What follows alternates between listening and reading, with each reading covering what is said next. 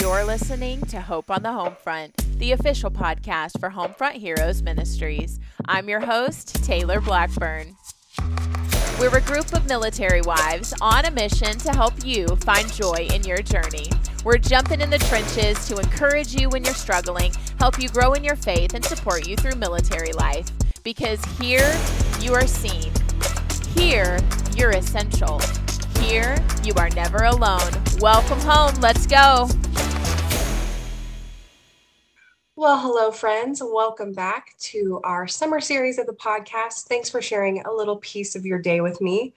I'm sure for some of you, that means a little dirty laundry sitting beside you, maybe some tiny ones running around. And I'm just going to encourage you and say, way to go for showing up. Let those little ones see you taking care of your heart, giving yourself exactly what it needs today. Don't worry about the laundry. Maybe fold it alongside me as we dig in together.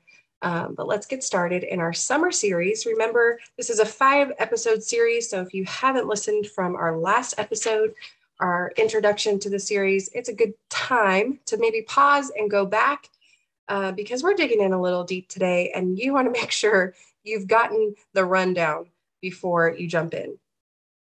All right. So in our last episode, we introduced this theme, the summer series of going through our faith, asking God to reveal our heart condition and to reveal his character. And we're doing that by inviting the Lord to reveal to us the weeds, if you will, that have been planted into our heart. And those can be several things. Those can be half-truths that we believe about God. Those can be things that we're just wrestling over in his word or his character. Maybe you're wondering if he really is good. Maybe you're struggling in your faith or you're just in a hard season. Maybe that's something that you're not letting go of, that you know God is asking you to let go of, and maybe you're not sure. So that's what we're going to jump into today is how does God reveal these weeds to us? What does he do? And how does he allow us to be pressed so that when we're pressed, the things that are inside of us reveal themselves? Okay. So I see this a lot in God allowing us to go through trial. So let's pause there. And that's going to be kind of our headline for this episode is our weeds, the condition of our heart is revealed in trial. And I think trial is the place as believers or even new believers, seasoned believers, whatever it is, wherever you are in your faith, trial is a place where we can start to get stuck with God's goodness. Sometimes it's hard to reconcile the two. But what I want to dig into today is that God allows us to go through trial, and it absolutely reveals that his character is 100% good. So stick with me and let's dig in. So our biggest question is why. We think, did we do something wrong? Are we getting punished? Is God mad at me? Why is he allowing me to struggle? And I don't know about you, but as soon as a trial begins, like I show up in a hard duty station or, we're getting orders somewhere that maybe I am not excited about, whatever it is, maybe not even military related, but I'll start to really amp up my faith. And I'm thinking, okay, Lord, you're going to deliver me. You're not going to make me suffer. I believe, God, don't make me feel this pain. And my faith just amplifies, right? But really, the root of that is that I don't want to be uncomfortable. And I'm counting on God and his goodness to not allow me to go through an uncomfortable situation. Can you relate? So how does trial reveal our weeds? And it's basically, we're going to jump into two things. The first thing is that it allows us to know the condition of our heart. And then second is it allows us to see the character of God. So let's dig into that first point first, is it allows us to see the condition of our heart. And I hear so often among all kinds of circles, faith-based circles and maybe other, that God wants me to be happy. And so we use this in our decision making. We use this as a fuel to our faith. We use this, and I think that's what actually is the wedge between reconciling God's goodness and his willingness to allow us to go through hard circumstances.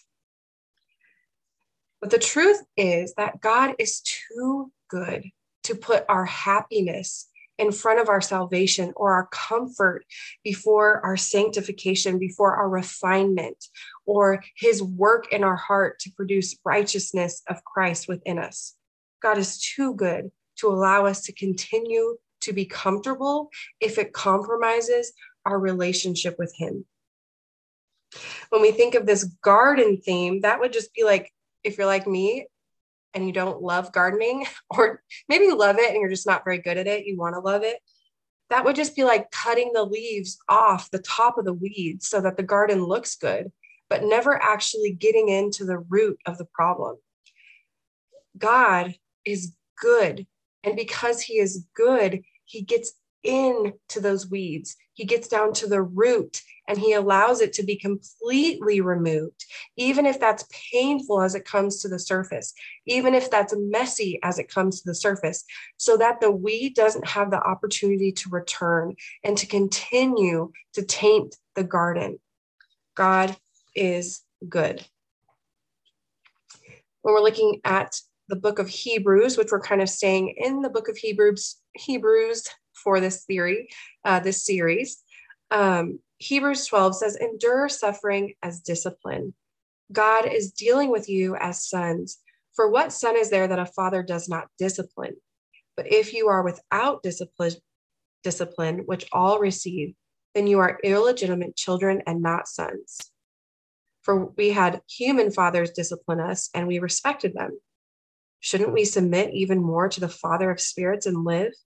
For they disciplined us for a short time based on what seemed good to them, but he does it for our benefit so that we can share in his holiness. No discipline seems enjoyable at the time, but painful. Later on, however, it yields the peaceful fruit of righteousness to those who have been trained by it. Therefore, strengthen your tired hands and weaken knees, and make straight the paths of your feet, so that what is lame may not be dislocated, but healed instead. Endure suffering as discipline. That sticks with me. It yields a peaceful fruit of righteousness. That sticks with me. That reveals the condition of my heart when I allow and embrace the goodness of God in trial, right? So we share in his holiness. It's not perfection, it's righteousness. It's not about making us perfect. It's about making us like Christ and entering into his grace. That's what matters to God. So out of his goodness, he allows us to be pressed. So we're revealing our heart condition, and this is how. When we're pressed, we see what's inside of us. I think as military wives, our circumstances are often just challenging. And let me just say, I think there are so many beautiful things about this life, but as much as there is beauty and opportunity and celebration, it's equally as hard and challenging. And that hardship, I think, just starts to become normal. Either that, or we enter into this like survival, autopilot, detachment mode, where we just kind of forget that what we're doing is hard. And it's actually not even normal for the God's plan for even like marriage and all of those things, right? It's not normal. So one of the seasons that we were in, I had just had my third daughter. My husband, we had just arrived at our duty station. We had only been there less than 6 months. We had only attended a church together like 3 times. I didn't really know anyone. I had a lot of friends around close by, and I was pregnant with our third little one. And she was due, of course, the day my husband was scheduled to deploy, because that's just how it works, right? Blessing in disguise, she came early, so he was able to have some time with her. But nevertheless, he still deployed very shortly, within 3 weeks of her being born. She had some complications. And so one of those weeks we spent in the NICU with her. So just exhaustion was pouring over both of us. So he left, and I took the baby out with my 2 other little ones to see family for a good portion of the summer, to have some support and some help, and, just the joy of family around us. And I remember we kept a countdown for our two older girls so that they could, have a countdown to see when daddy was coming home. And one day in particular, even with the support of family and friends around me, it was really hard on my middle daughter, who was only 2 at the time. And she was just losing it. Okay. Like losing it all the time. And I remember looking at the calendar, and it was night 67 of a 270 something day deployment. And night 67 felt like it had taken ages to get there. I was already defeated, exhausted, tired, and losing my patience quickly. And I just remember thinking that I still have another 200 days of days like this. 200 days. And that felt daunting to me. So I think what part of the struggle for my 2-year-old was that we actually did leave home, and we ended up coming back a little earlier than we planned from visiting family to get her back in a normal routine and a familiar environment, and give her a little bit of stability in amongst all the change. And so I was back alone at the house, and this was probably day maybe 125 that I just was so overwhelmed that day. And the 2-year-old and the 4-year-old had been fighting for what felt like 175 days straight. My little tiny baby, we realized later, had a dairy allergy, but we hadn't identified that yet. And so what we thought was colic was just hours and hours of screaming, crying. I would do bath time and dinner with a tiny little baby in the carrier just so that she could settle herself. And I was thrown up on a lot, right? And in the midst of all that, my husband's not even in a combat zone. He's on a rotation to Korea, and I'm dealing with feelings of resentment and jealousy of his freedom and fear that he's not going to want to come back to my mess and chaos. And, he's out to dinner with friends and he's seeing this cool country. And, I'm just struggling. I'm struggling to be happy for him, even though I really want to be happy for him. It's not his fault. So all of those things are pressing down and weighing on me. And the 2-year-old and the 4-year-old are screaming and fighting with each other. And I remember just getting up off the couch and just losing myself, like losing my patience, and really not even recognizing the words or the sound that was coming out of my mouth. And my 2-year-old and my 4-year-old looked back, looked over at me coming over to them in the living room, and they just got up and started running. And it was the first time my kiddos had ever looked at me with fear in their eyes. And that was heartbreaking. And my 2-year-old, she got up to run away so quickly that she ran into the edge of the wall. She was looking back over her shoulder as she ran away from me, and she ran into the side of the wall and just smacked her face so badly against the corner.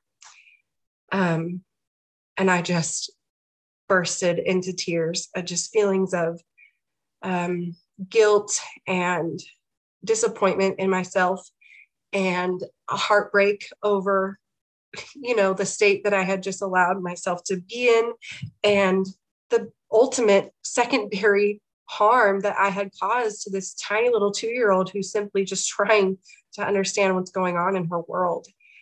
And I know that some of you other mamas have been there. And I walked into the kitchen and just tears rolling down my face, just thought, Lord, how could you let me be a mother? How could you allow me to nurture these babies? I can't do this. I can't. And I remember thinking, tomorrow is a new day. His mercies are new tomorrow. Tomorrow I'm going to be a good mom. Tomorrow I'm going to be patient. I wrote some reminders down on my whiteboard in my kitchen, reminders to motivate me to listen, to lean in, to slow down, to be calm and to connect with them, all these little rhythms that I could remind myself. And as I was doing that, I just felt the Lord so gently just tap me and say, Ashley, it's not about choosing to be good tomorrow. It's about becoming like me. We can choose and wrestle with that flesh back and forth, over and over again, and feel like we constantly have this weight sitting on our chest that we constantly have to act against. That's not what God has intended for you. God has promised to transform our heart, to transform our mind. And so what was happening is I was being pressed. And in the midst of all of that, God was revealing to me the condition of my heart. And I was firm in my faith. I loved the Lord, but I still had weeds that were piling up over me that I needed to lay at his feet. Some of those were sin. Most of those things were just fear that I wasn't fit for the circumstances that I was in. Insecurity over being separated from my husband and having him leave when I was 3 weeks postpartum, and seeing the freedom, or the perceived freedom, that I thought he was experiencing, and the jealousy coming over me and driving a potential wedge in our marriage while we were separated. God is good to allow us to all of that to come to the surface so that we can lay it before him, so that it's his to deal with, not the enemy's to deal with. One saying that I don't love is that if you pray for patience, God will give you opportunities to be patient. But we don't see that reflected in scripture. The word said that God does not test our sin. He does not tempt us into sin. He tests our faith so that it may grow and that we would develop a larger shield of faith. But he tests our faith, does not tempt our sin. So truly, the answer to becoming more patient is not opportunity to be more patient. It's sitting in the presence of the one who is slow to anger. Because there's a fruit that is produced when we immerse ourselves in the presence of God. And it's the fruit of the Spirit. It's peace, patience, kindness, goodness that we don't have to choose. It overflows out of us. There's a difference there. It's evidence of Christ within us. And second is God allows that trial to expose who he is. The Lord met me there in my circumstance with grace and promise to walk with me, to equip me, to strengthen me, if I would just slow down and give him my time, if I would just hand over the burdens that I was allowing to just sit on my shoulders of all the fear and release control and all the worry of everything that I was carrying. He just wanted me to lay it at his feet and trust that he is good and he is in control. When we find ourselves in circumstances that we don't like in military life, I think that we find ourselves in those circumstances often. We can start to romanticize the next duty station or the next season, and we start to convince ourselves that the answer to our prayer is getting out of the circumstance that we're in. And we actually start putting our hope into the future and into a different circumstance instead of putting our hope in the Father. The future cannot promise me to be better. The future cannot promise to be good. A different duty station can't promise to solve all the problems of my marriage, because our heart condition shows up wherever we go. What trial reveals is that God who he is in spite of our circumstances. There is joy to be found because joy is in the presence of the Father. There's peace in our circumstance because the peace is found in the presence of God. So we can lose sight of that unshakable kingdom when we start looking at the future for relief, when it can promise of us nothing. And I think that's the shift in our faith, understanding that the fullness of God is what grows deep roots of faith. When we can start to praise the Lord for who he is, for his goodness, for his sovereignty, for the peace that he is despite all things, for his grace and his faithfulness. Yes, God is a yes God. God gives good gifts to his children. But when we can make that shift and praise him, that's that full circle, the fullness of who he is, not just what he can do, that's when we begin to grow down roots of faith that build for us a firm foundation.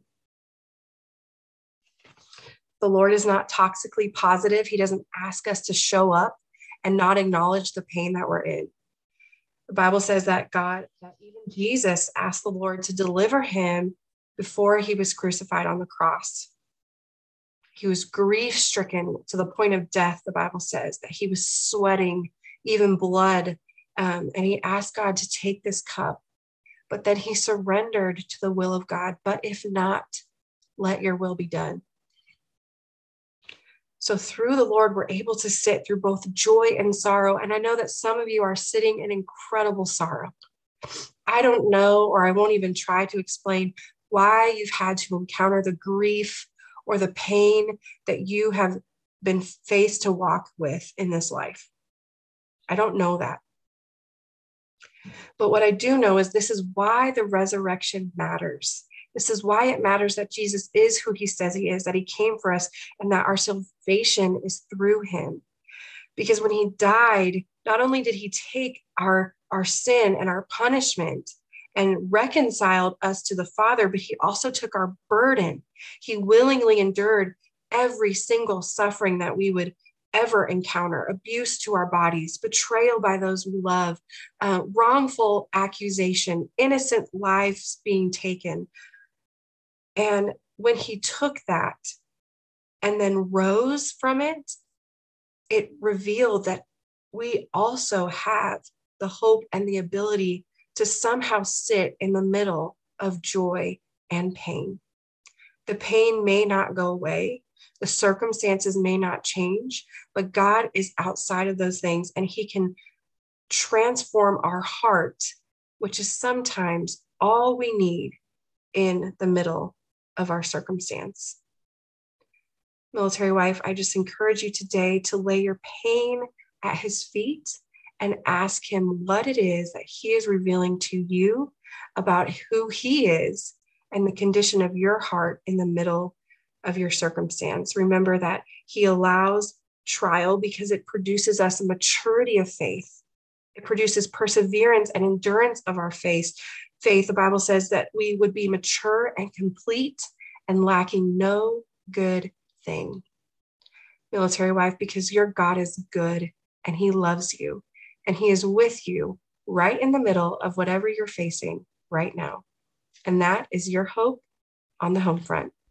Thanks for tuning in. From our heart to yours, we hope that this podcast is your go-to place for encouragement on the home front. We would love to hear what your favorite takeaway was from this episode by having you take a screenshot and share it on your social media. Tag us at HFH_ministries or on Facebook at Homefront Heroes Ministries so we can get connected with you, get to know you more, and hear from you firsthand what specific encouragement you're looking for.